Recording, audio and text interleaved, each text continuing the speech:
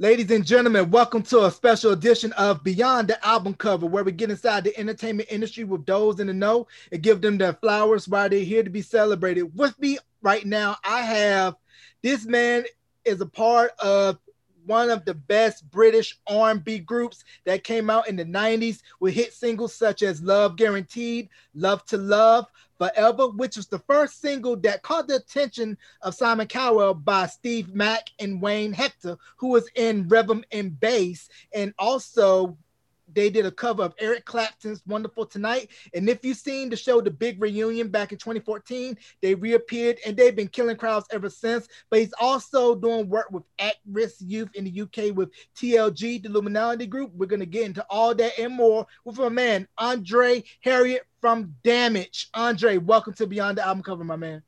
That is an absolute beautiful introduction. Bless you. Thank you so much. Man, I appreciate you coming on to the podcast, and also big shout out to KG from Emanate for hooking this up. Absolutely. Thank you, KG. We our wives know each other, so it was a perfect way to make it happen.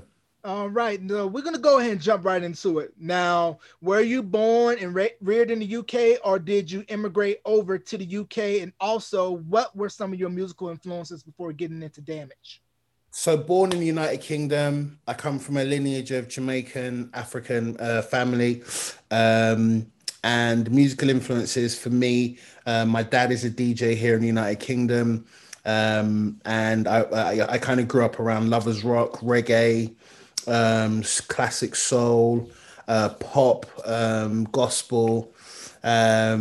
Rare grooves, you know, as a black British child, it's kind of the influence of the Caribbean, Africa, America, soca. So there's a lot of different influences. Yeah, because I was looking at the movie Babylon, and they were talking about how the sound system and the reggae culture is huge in the UK. Because, like you stated earlier, a lot of parents from the Caribbean immigrated over to the UK and brought reggae with them. 100%. So my dad is one of the individuals that is very influential in the importation of Jamaican music or reggae music into the United Kingdom, and he still, plays a weekly radio show in the United Kingdom, in America, and various places. So yeah, the reggae sound system again, it was very influential in my early life, and it's still very influential now. I love sound systems and I love the culture.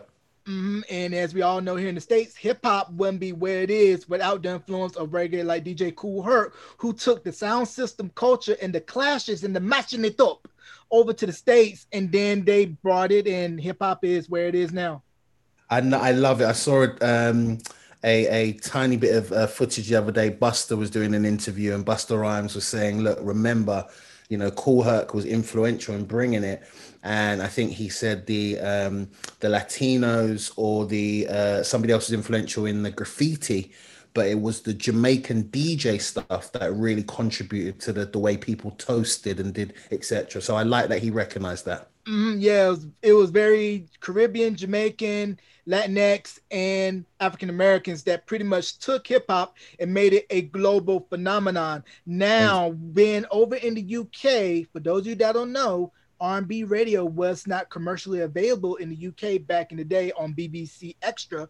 You would have to sneak underground and listen to Kiss FM or whatever pirate station would pop up. Choice FM, yeah. So tell me about how those underground stations help spread the love of R&B to the UK when pretty much Capital and BBC was pretty much like what Top 40 radio would be here in America. So look, there's always been a long history of pirate radio stations in the United Kingdom.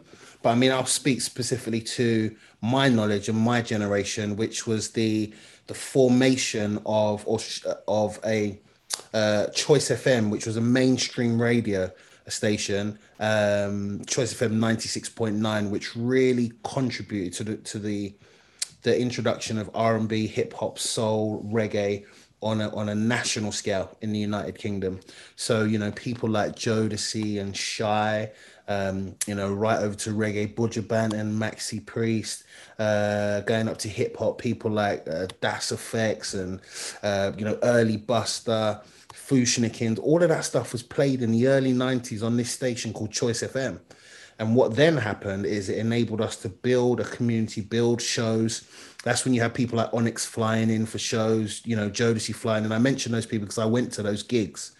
and then that led to the Ja Rules coming in, etc. And then that led to record labels, major labels saying, hold on, there's money to be made here. These people are filling out venues, and they started doing deals with British artists, and then the rest is history. Yeah, and it's funny how you mentioned with pirate radio that you guys had first dibs at a lot of the acts that became huge over here in the States before they cracked over, like Sade, Loose Ends, Soul to Soul, 52nd Street, Lisa Stansfield. And that pretty much carried that lineage of great artists that came out of the UK. It did, and I think it's great that you Brand mentioned new that. heavies as well. Brand new heavies as well. People like Donny, people like Omar. I know that Omar has done stuff with, I think, Erica Badu in the past and other people. So there's a long lineage. You've mentioned Soul to Soul. There were various people that hit in America. Damage, we had an introduction, but we didn't really hit hard in America. But I remember us featuring in, I think, Right On magazine or one of those, and I read Right On religiously at the time, so it was a watershed moment. But yeah, the British export has always been major in America, and it still goes on to this day for sure. Yeah, because I still bang that Teddy Riley Keep On Moving remix that he did for Soul to Soul. Still is a banger to this day. Now, how much money did you end up spending on those US imports as a kid? Wow. So interestingly, I wasn't, there were two areas I spent my money. I became a DJ, and I still DJ now. So I spent a lot of money on getting the vinyl, man. You had to get the right vinyl. When it popped, you had to get it early. And I remember doing a trip to New York, and I'm going to say the name of a street. I might get it wrong, but I think it was a place called Fulton Street in New York, where I went, and it was like it was a street of just record stores. I flew to New York, spent a week there with a friend, and I loaded up record crates, and I came back to the UK with the hottest stuff. It was incredible. But I would spend a lot of money on Vibe magazine, Right On magazine. What else would I? Yeah, those were my two. And I had to wait, when Vibe was released in America, we would have to wait maybe 3 weeks for it to come to the UK.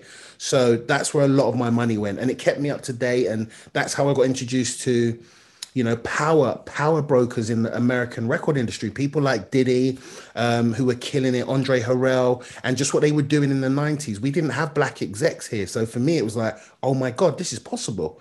So I got a lot of energy from that. Right. And you mentioned how it took 3 weeks for the Vibe magazine in the US to come over. This was before internet, so the globe was huge. You really didn't know what was going on in this country. You only knew what was going on over here. Now, I mentioned in my interview with KG about Top of the Pops and how when you get on Top of the Pops, you're big time in Britain. But if you look at the history of Top of the Pops, prior to Dixie Peach, there weren't really any black DJs that were hosting Top of the Pops. And can you tell us about the significance of Top of the Pops and how it is still looked at in UK lore, kind of like how we would look at Soul Train or American Bandstand in the States? Absolutely. And I'm glad you use those two reference points. So fortunately for you in America, you had Soul Train, and that meant you could have people like Teddy Pendergrass. You could have a whole lineage that brings you right up, where you can look back, and we still see images of Soul Train and Don right now and go, wow. But then on the other side, you had American Bandstand, which enabled you to play to a wider audience. Top of the Pops was our mainstream show. So it wasn't as easy to get access to it as black musicians. And when you did, you knew you really had crossed over. You'd crossed over into the mainstream population. Damage were very fortunate to have been on Top of the Pops quite a few times. And we could, you could chart our trajectory. Every time you appeared on that show, sales would shoot up. You'd be able to play to wider audiences. So it's definitely a fundamental part of the British music industry journey. Mm-hmm. Now, how did Damage ended up forming? Was it more like a cattle call audition? Did you all go to performing arts high school? How did Damage form? I love that. It was performing arts, absolutely. So I went to a performing arts high school on a weekend, not all the time. Three of the guys went to another performing arts school, and one of us was just a great singer in the local area. We formed organically. We started to kind of sing songs in our living room. We copied people like Boyz II Men, Shy, the first Jodeci album, Forever My Lady. Songs like Stay, Come and Talk to Me, and and we just did that stuff to get our sound, you know. Boyz II Men had just released Cooley High Harmony, and that for us was an incredible album. When they then moved on to songs like End of the Road, etc., it was just a blueprint for us. But we always wanted to keep it British. We didn't want to speak American, you know, we didn't want to kind of start rapping. So we just thought to ourselves, what would a British energy feel like? And we were really blessed to be able to convey that through our music. Mm-hmm. Now, I believe the performing arts high school that two of the members of Damage went to was called Martha Speaks, and that was where Phil Collins went, correct? I think Yeah, so. but Barbara speaks. Barbara Barbara speaks. speaks. Barbara Barbara speaks. speaks. Barbara Martha, What? I was close enough. But since you guys all went to performing arts high school, can you Yeah. tell me if Take That or Emanate kind of had some influence on you guys wanting to get into the business? Because Emanate, they predated a lot of the urban R&B acts that came out, paved the way for you guys, Jack the Last Swing, so on and so forth. And then Take That was the British version of New Kids. Oh, interesting. Well, so yeah, I can see again parallels that you're drawing. So Emanate kind of came just before Damage. And I think the bands that influenced at the time, you had a group in America called, I think they were called K Swing, and they had a big track over here in the UK. Emanate were just again just ahead of Damage and had more of a new jack swing energy, more of a hip hop energy. But we came from myself and the guys. We came from soul, lovers rock, rare groove, R&B, reggae. So we when you put all those together, you know, we were looking at people like the Jackson Five to say, well, what were they doing? What were the Temptations doing? What was Soul to Soul doing? How do you bring in a little bit of the lovers rock style? You know, how do you still be influenced by Jodeci and by Boyz II Men and by those guys, but not take it all in? So, you know, when we formed, as I said, Emanate were really booming. We signed our deal. We had a longer a journey. We had, you know, we signed a deal with an independent label. I think Emanate were on a major label, so we had a lot more time to grow. And then bands like Take That, they were signed to the major labels, and they just absolutely blew. And we were fortunate to you know to tour with some of those guys, and it helped us as well. It really helped us. Yeah, because I found it interesting how Take That was huge in Britain, but it only had Back for Good, which exploded in the UK. But then Robbie Williams became a solo star here in America, and Gary Barlow went on to do a solo career in the UK. And then Yeah, with Emanate, they were signed to the UK division of Columbia. And when I they were. interviewed KG, he told me that they wanted to get Biggie to do a remix for their surface cover of Happy, but the Yeah. execs passed. And I almost kind of felt like UK execs don't really understand how the US market works, and that you gotta do some new things in order to be successful in certain territories, which is what Backstreet Boys and NSYNC learned so well, cutting their teeth in Europe first and then breaking back over here in America. So great, two great points. First of all, the Backstreet Boys and NSYNC, again, being white American bands, they were able to come to the United Kingdom and come to Europe and have a lot of success. There were parts of Europe that were closed off to bands like Damage and Emanate and Ultimate Chaos just because of the color of our skin. I'll be absolutely honest. We still were able to tour in those areas, but success for us was a lot harder. So when NSYNC and Backstreet Boys hit here, they could go back to America, say, look what we've done in Europe. Why aren't you accepting us? Now, in terms of your reference to Biggie, because we were on an independent label, we were fortunate enough for our label to see the benefit of, at the time, Junior Mafia. And we actually got Little C's on one of our first singles, which was Anything. We flew out to New York. Our video was shot by Lance Unrivera, and most people will know Lance was behind Junior Mafia and Biggie, etc. We had Little Kim at our shoot, and it was told to us that Biggie actually penned the lyrics for Junior's for Little C's at the time. So we were very fortunate to see Junior Mafia in the 90s. I remember they took us out to a nightclub. Again, if you want to talk about black excellence, it was the first time I saw so many brand new cars outside a nightclub. This is when Bad Boy was hitting really hard.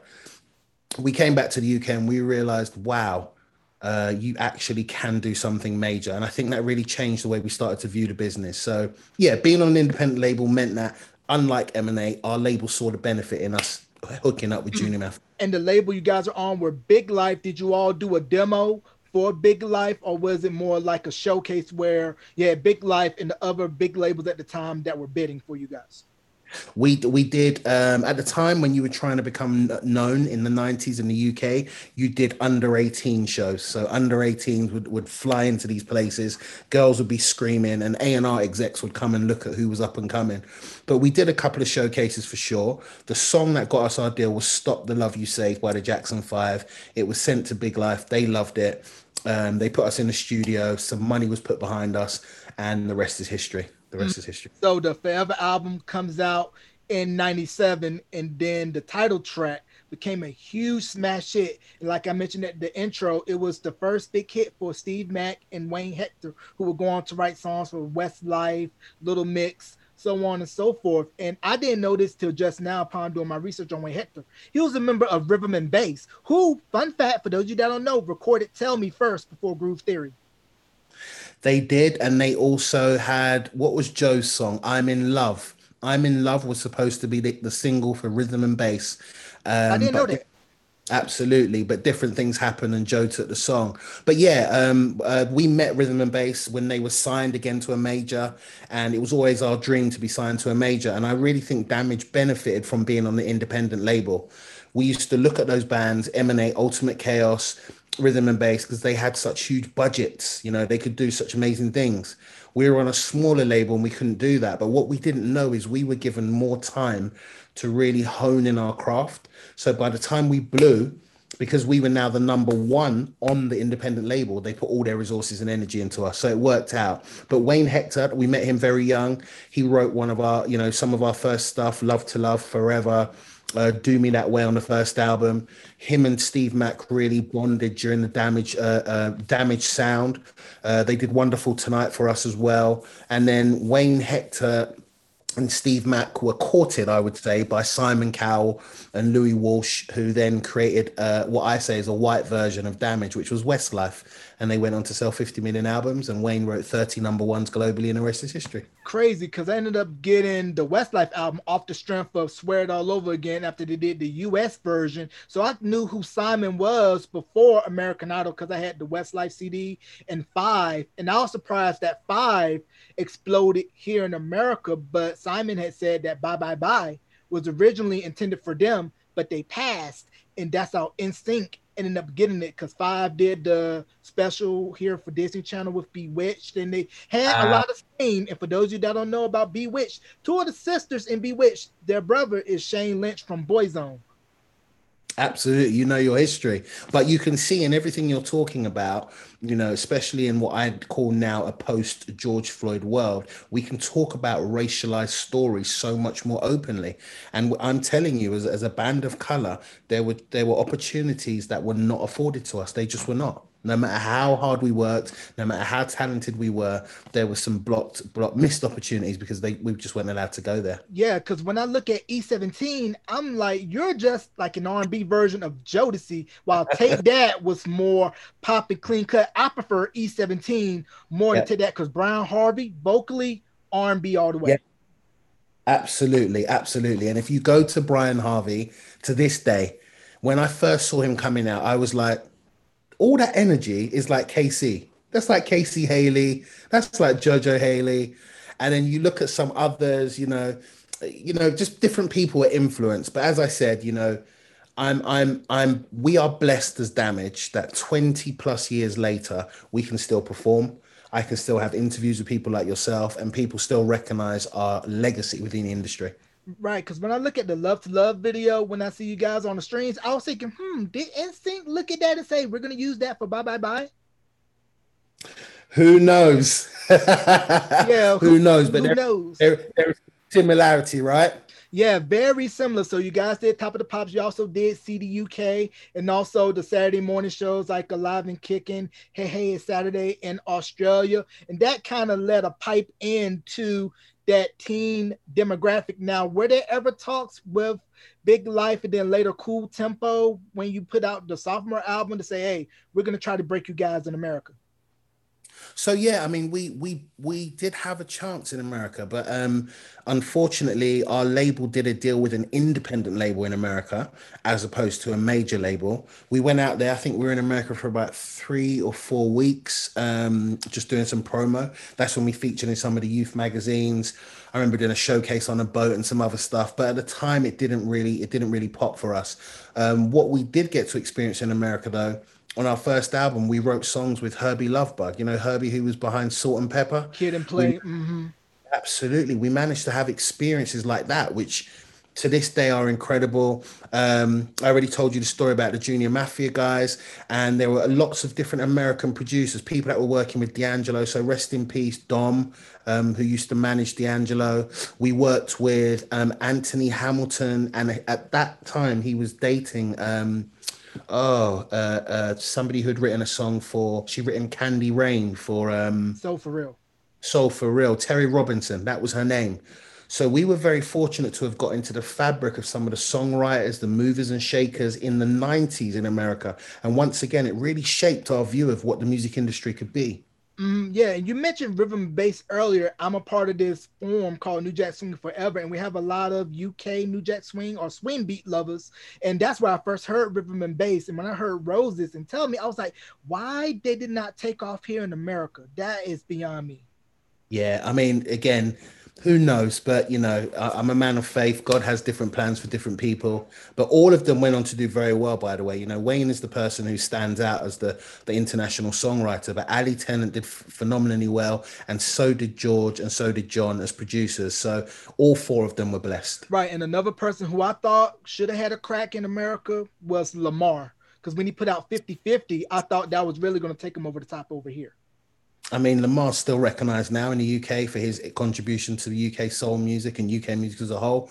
But I hear you. I think the battle we have sometimes, Jarrell, is when England exports music, kind of when we talk about the soul to souls and stuff, that's a done deal. But when England exports music, it looks at people like Ed Sheeran, it looks at people like Adele, and it Sam kind of says, Smith.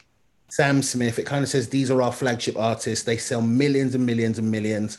And then America goes, okay, this must be what you export. You all drink tea, you all hang out.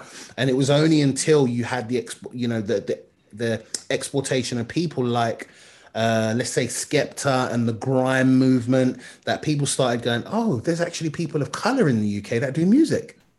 Yeah, because I know for a lot of people, when they first saw Boy in the Corner by Dizzy Rascal, they're looking like, oh, okay, this is what's going on. And then when Craig David hit over here with Born to Do It, which is like, oh, this is what's really going on, because 100%. I loved that album. The Feel Me In, Seven Yeah, Days, yeah, that yeah. whole album was a Yeah. straight banger. And when NSYNC did the Celebrity album, they had this one cut called, I think, The Two of Us or something like that, where it sounded pretty much like Two Step. There you go. So those were the early waves of coming into the States, mentioning Craig and those guys. Those were the early waves. But what the grime and UK garage and hip hop enabled the British industry to do was to say, there's a voice that comes from urbanized environments, similar to what you had in New York, similar to what you had in LA. We have that here in the UK, and those people have connected and taken it on. But even people like Craig David, as you said, they hit, but they didn't have the support to really go. You know. Right, because if you listen to "You Got Me" by the Roots and Erica Badu, if you listen to the end of that record, the drum patterns and the breakdown kind of sounds very two-step-ish. Wicked and two step, as we call it, is like a rare groove kind of R&B vibe. That's a Mm, straight up British export, one hundred yeah, percent. yeah. And then another person who I thought should have exploded was Miss Dynamite. I thought she was dope. I thought Mystique was dope. There's a lot of great acts from the UK that would have benefited. Let's say if an American label had an international talent scout and say, "Hey, find me the hottest act in this country and sign them." And that's how Ace of Base exploded in America, where they had a single deal at Arista. And once the single took off here, Clive was like, okay, we're going to sign them to a US deal. The sign exploded, became the biggest single of 94. And then the rest is history. Seal exploded over here. And we can go down the Absolutely. list of a Yeah, lot of the UK artists that ended up exploding over here in the States. and look, some of the artists you talk about, they never really came back to the UK. Somebody like Seal, once he had done his hit with like, was it Adamski here? and they blew. When Seal hit, you know, especially years later when he hit with Kiss from a Rose. I mean, Seal is just in America now. I remember two beautiful women that I went to college with, which was the girls from Floetry. You know, they started here in the UK and they were on the poetry circuit. And at some point they realized, you know what, I'm leaving. And when they left and when they hit, I think they hit, was it Jazzy Jeff and Hidden Beats Yeah, in Record? Philly. So they were a part of that whole neo soul movement up in Philly with the Roots and Jill Scott. Absolutely. It went boom, and those women never came back. I mean, Natalie's back now, but that's where they hit because Floetry wouldn't have really taken off in the UK, not because they weren't good, but because the British record industry wouldn't have recognized it. Right. And then with the British record industry, the Spice Girls, I mean, Yeah. huge deal. And nobody expected when they came to the US that they were going to be the ones to single-handedly bring pop back in America, because in America before Spice Girls it was grunge and alternative, because everybody was like, we're tired of New Kids on the Block, we don't want to hear nothing poppy. And Dr. Dre and Snoop and everything out of LA was bubbling. So when the Spice Girls hit in America with Wannabe, it was like, okay, maybe there's room for pop music on the radio again. And then you have Hanson and then Backstreet Boys, NSYNC 5, and all the pop acts started to come out of the woodworks. And Robin took off over here in America as well. Who Swedish, that whole Max Martin, Dennis Pop sound, and 3T when they dropped the Brotherhood album, when they had Yeah. Gotta Be You. When I first heard that record, I was like, early Backstreet Boys, early NSYNC, and it was surprising to me that that album didn't do as well in America like it did over in Europe. And I get great history lesson. I mean, there's a phenomenal songwriter. I know you mentioned Max Martin and those guys, but there's a black songwriter who was Herbie, behind. There we go, Herbie. Herbie wrote some of the key songs for Backstreet Boys, and we went out to I think it was Denmark to see Herbie, and we chilled with him for a couple of days. And a lot of people don't know the influence that writer had on that sound. He sold millions of albums, millions. yeah, definitely millions, because everybody, when we think of that era of pop music, we tend to think of Max Martin and Dennis Pop. But like you stated, Herbie played a hand in pretty much all of those records that we know and that we love. And did you guys get Eric Clapton's blessing when you guys covered Wonderful Tonight? And then what was his thoughts on the cover? I mean, we didn't actually hear from him. We heard through the grapevine that he had heard it and he was okay, but that was a very controversial move for us. When we recorded that song, you know, there was a lot of people who were upset that we had dared to sing an Eric Clapton song. And we also changed the lyric at that time from blonde hair to brown hair because most of our girlfriends, most of our parents had brown hair, right? So, or black hair. And you know, people thought we, you know, some blasphemous thing we had done. So our fans loved it. It really helped us again to hit a wider demographic. But some of the real staunch Eric Clapton fans, for some reason, lost their minds and said, "Why are they doing this music?" Not recognizing that Eric Clapton's music comes from rock and roll, which actually comes from black music. It's Yeah, nonsense. yeah, because if you pretty much look at it like Clapton, Boy George, George Yeah. Michael, The Adele, Sam Smith, Beatles. Phil Collins, the Beatles, all took their cues from US R&B, and with the Northern Soul movement, it's just the UK's version of what Motown was doing. And if you ask any of them in an interview, to this day, you speak to Paul McCartney, to this day, you speak to any of those people you've mentioned, they will always reference people like Little Richard, da da da da da. They will always say, you know, we heard the sound, we heard James Brown's sound, we heard Little Richard, we heard Benny King. And those are the people that we said, right, we want to replicate this. Yeah, and that was amazing because when I saw George Michael's documentary that he did before he passed, when Faith exploded in America, it was the first album by a white artist to go #1 on the R&B charts here. He was getting airplay on R&B radio, on BET, Video Soul, and when he won 2 American Music Awards for Best R&B Album and Artist, a lot of black artists at the time felt like, hey, Bobby Brown and Keith Sweat are doing this, but George Michael is winning this, and he kind of caught some flack for that, which is why he released the Listen Without Prejudice album after that, because he couldn't understand why here in the States it was such a big deal. Well, music is music, but we tend to look at it by you're white, you're black, this is why you're having more success, as to these artists is only having minimum success. Because if you're pop, you're going to get more backing. Because when I interviewed Danny Wood from New Kids on the Block, they were put together primarily to be an R&B counterpart to New Edition. But once the pop label started to get a hold and say, hey, we can make more money, we're going to ditch the R&B marketing strategy and push you straight pop.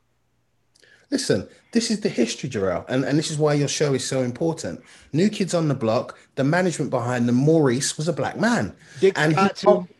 their whole setup, The right? whole camp was black. The whole camp. Listen, when I first met NSYNC, and this is a real story, we were doing a show in the UK. I think it was at Wembley Arena. I saw 4 or 5 black security dudes, black tour managers, black van drive. Everybody was black, and the only people in their entourage who were white was NSYNC. And then I realized, oh my gosh, New Kids on the Block, NSYNC, they're replicating the same model. They understand what they're doing.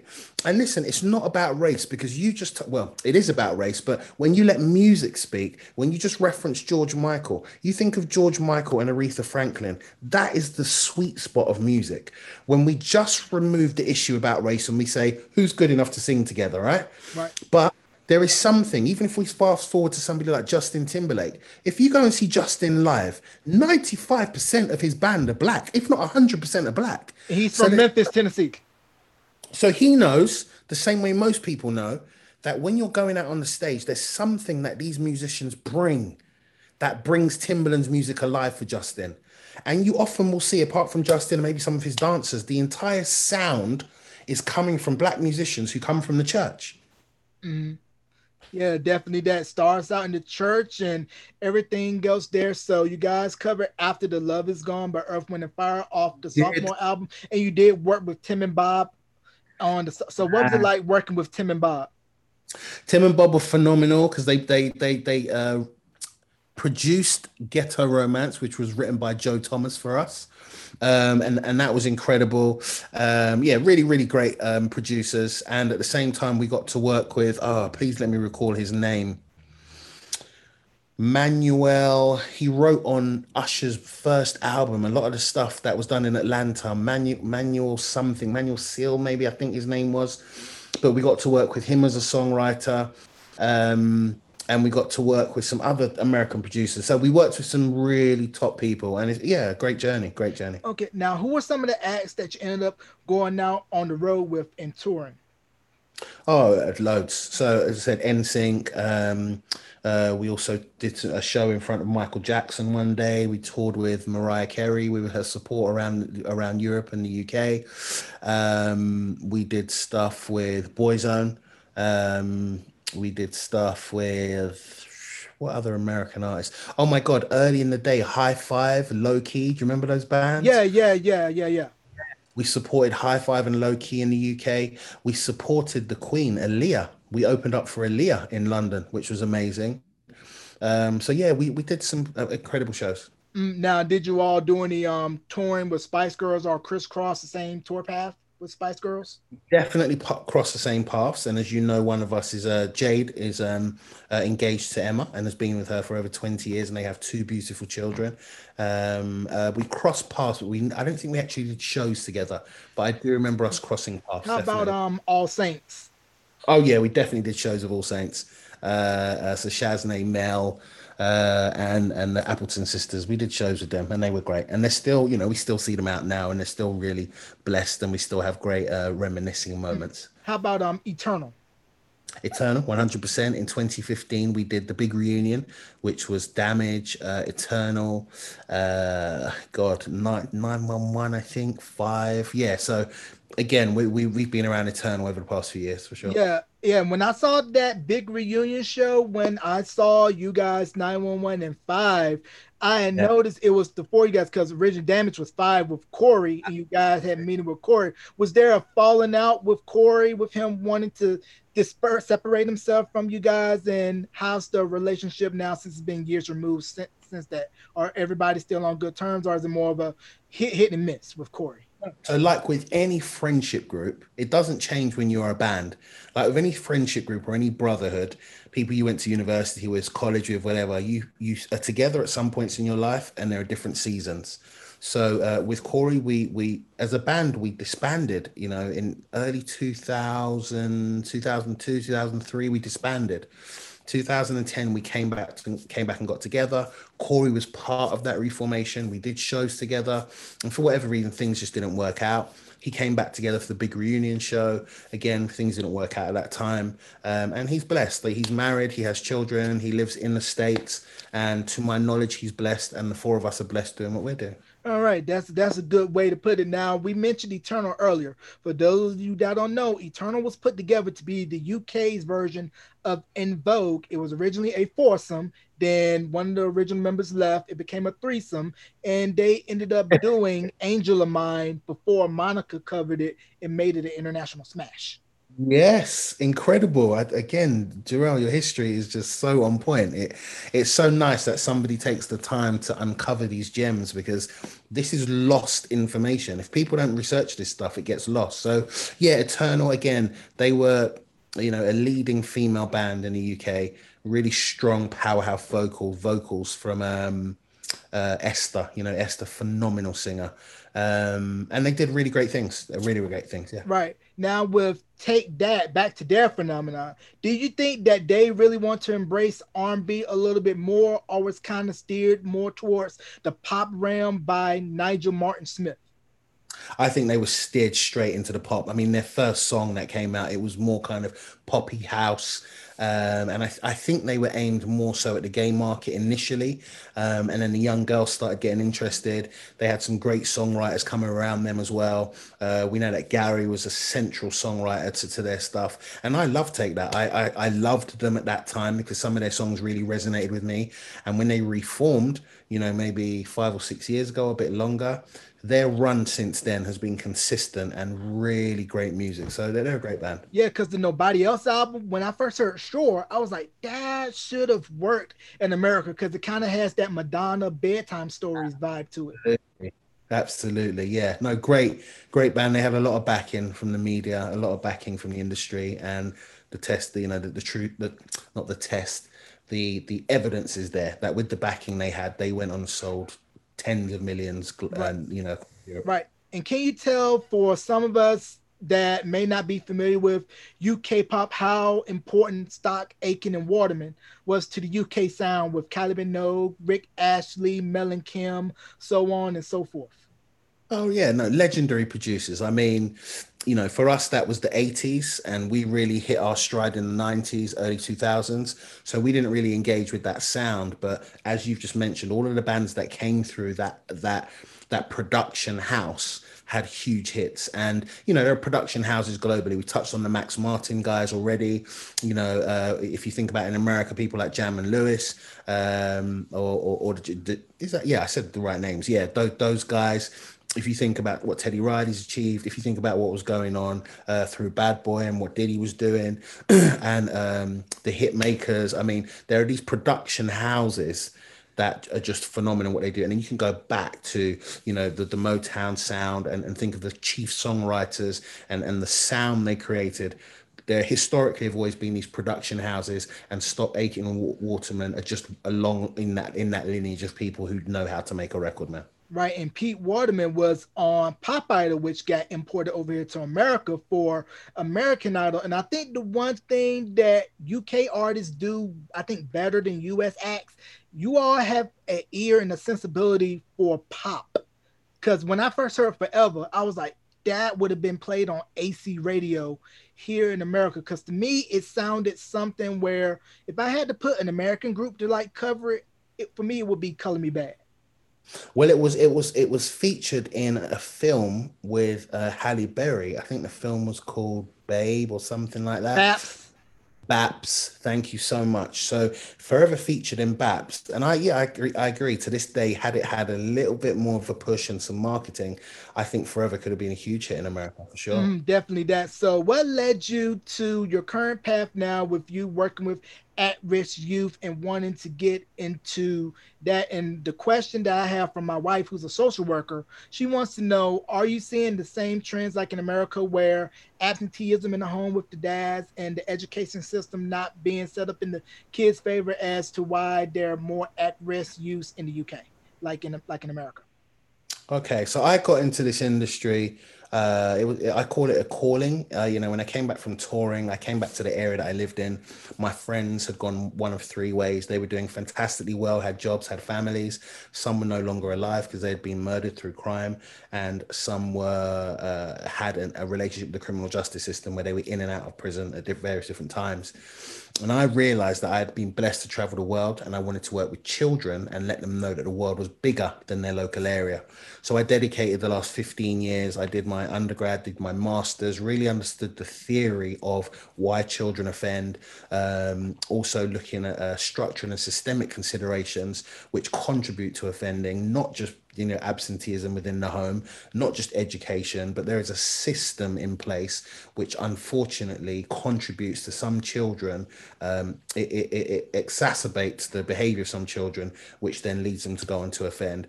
And then there are the mental health conditions with some children, depending on what they've witnessed at home, what they've seen, how they've been abused emotionally, physically, psychologically, etc., etc.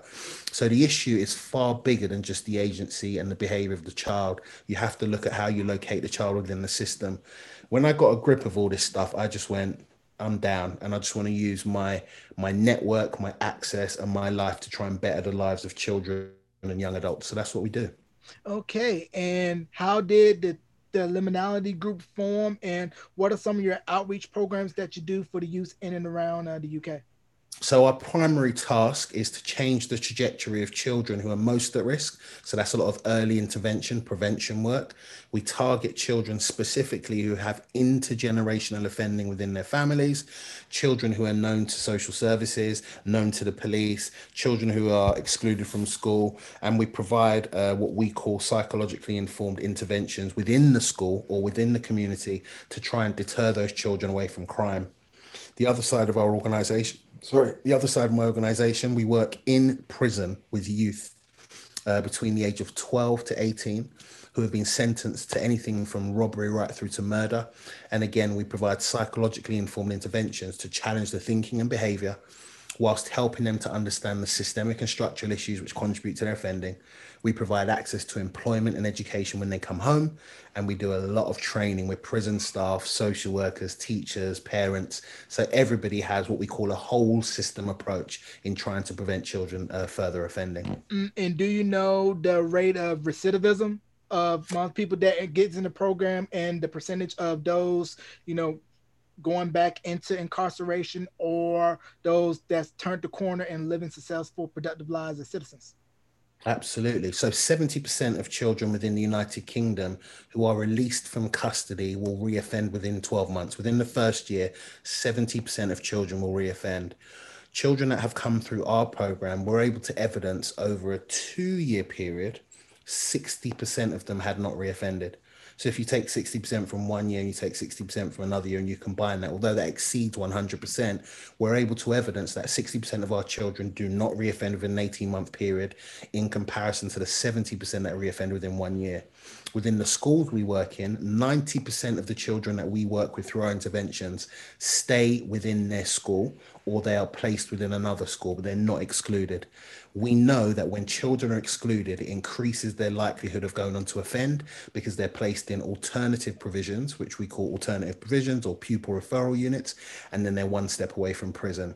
In America, you call it the school to prison pipeline. So we try to break that trajectory and that cycle by working with children. As I said, 90% of the children we work with, which can be up to 400 children a year, 90% of those will stay within mainstream school, which prevents them going into the prison system.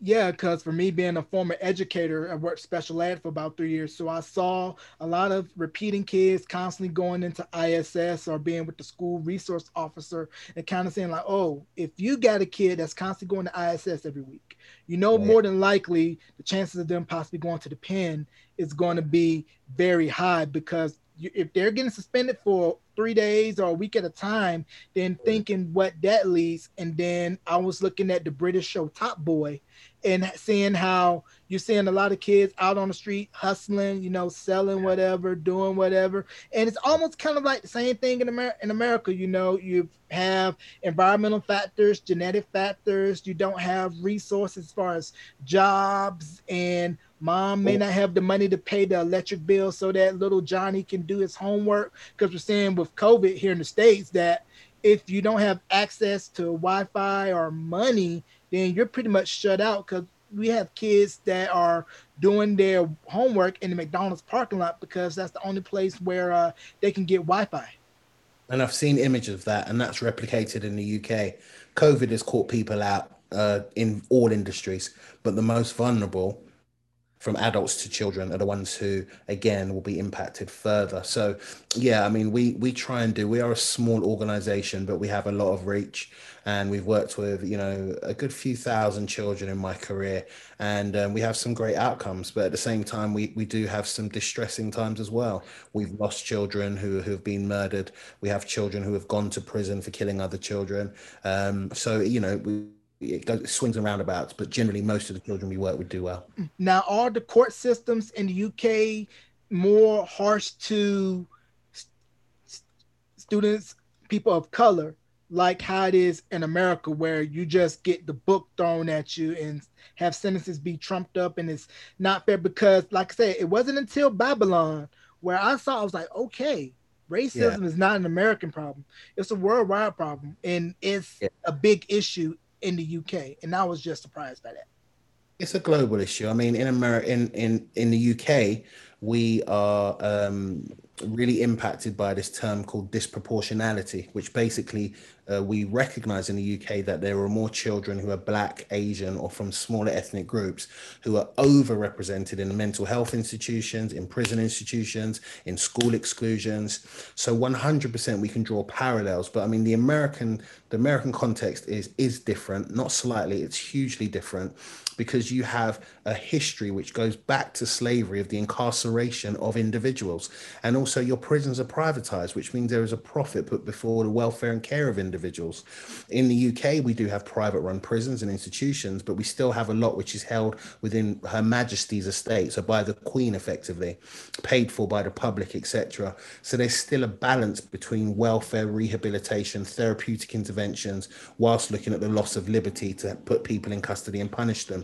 In America, for what I see, you have the highest incarceration rate of Black men per capita than anywhere else in the world. It's ridiculous. Yeah, it's crazy because when you look at the prison industrial complex here in the States, they eliminated a lot of the learning how to do a trade programs in prison so that when prisoners can come out, they could be successfully rehabilitated, or having them get their degrees while in prison. So when you send them back out and when they have to go on probation, you like, I have nowhere to live because I can't get an apartment because I got a record. I can't get no loans to start a business to go to school because I got Yeah, a record. I yeah. can't get no job because they got, or have you been convicted of a felony? I can't work. So you're expecting me to try to make a miracle out of a molehill, and you're just expecting me to go back and reoffend because it's making you this. Now, for me, I mean, we specialize in working with children. And what I've always been shocked at in America is how a child can be sentenced to life without parole. In some states, when a child can just be locked away completely. And, thankfully in the United Kingdom, although we are moving towards having whole life orders for the 18 plus population, in the United Kingdom, there is generally a release date for children so they know when they're coming home. But as I said, it's a different model. But what we do have in parallel to you guys is the over representation of people of color within the prison system, mental health system, school exclusions, etc. And we're constantly working to challenge that. Right. And that goes with systemic change. Invest in these neighborhoods that's been under resourced, give people tools so that they can get jobs and have the means to say, do I want to not work today because I don't have no one to babysit my kids? Jarrell, it's not science. It doesn't need to be so complicated and technical. But we live in a capitalist system, and because of capitalism, there has to be people who have and people who don't.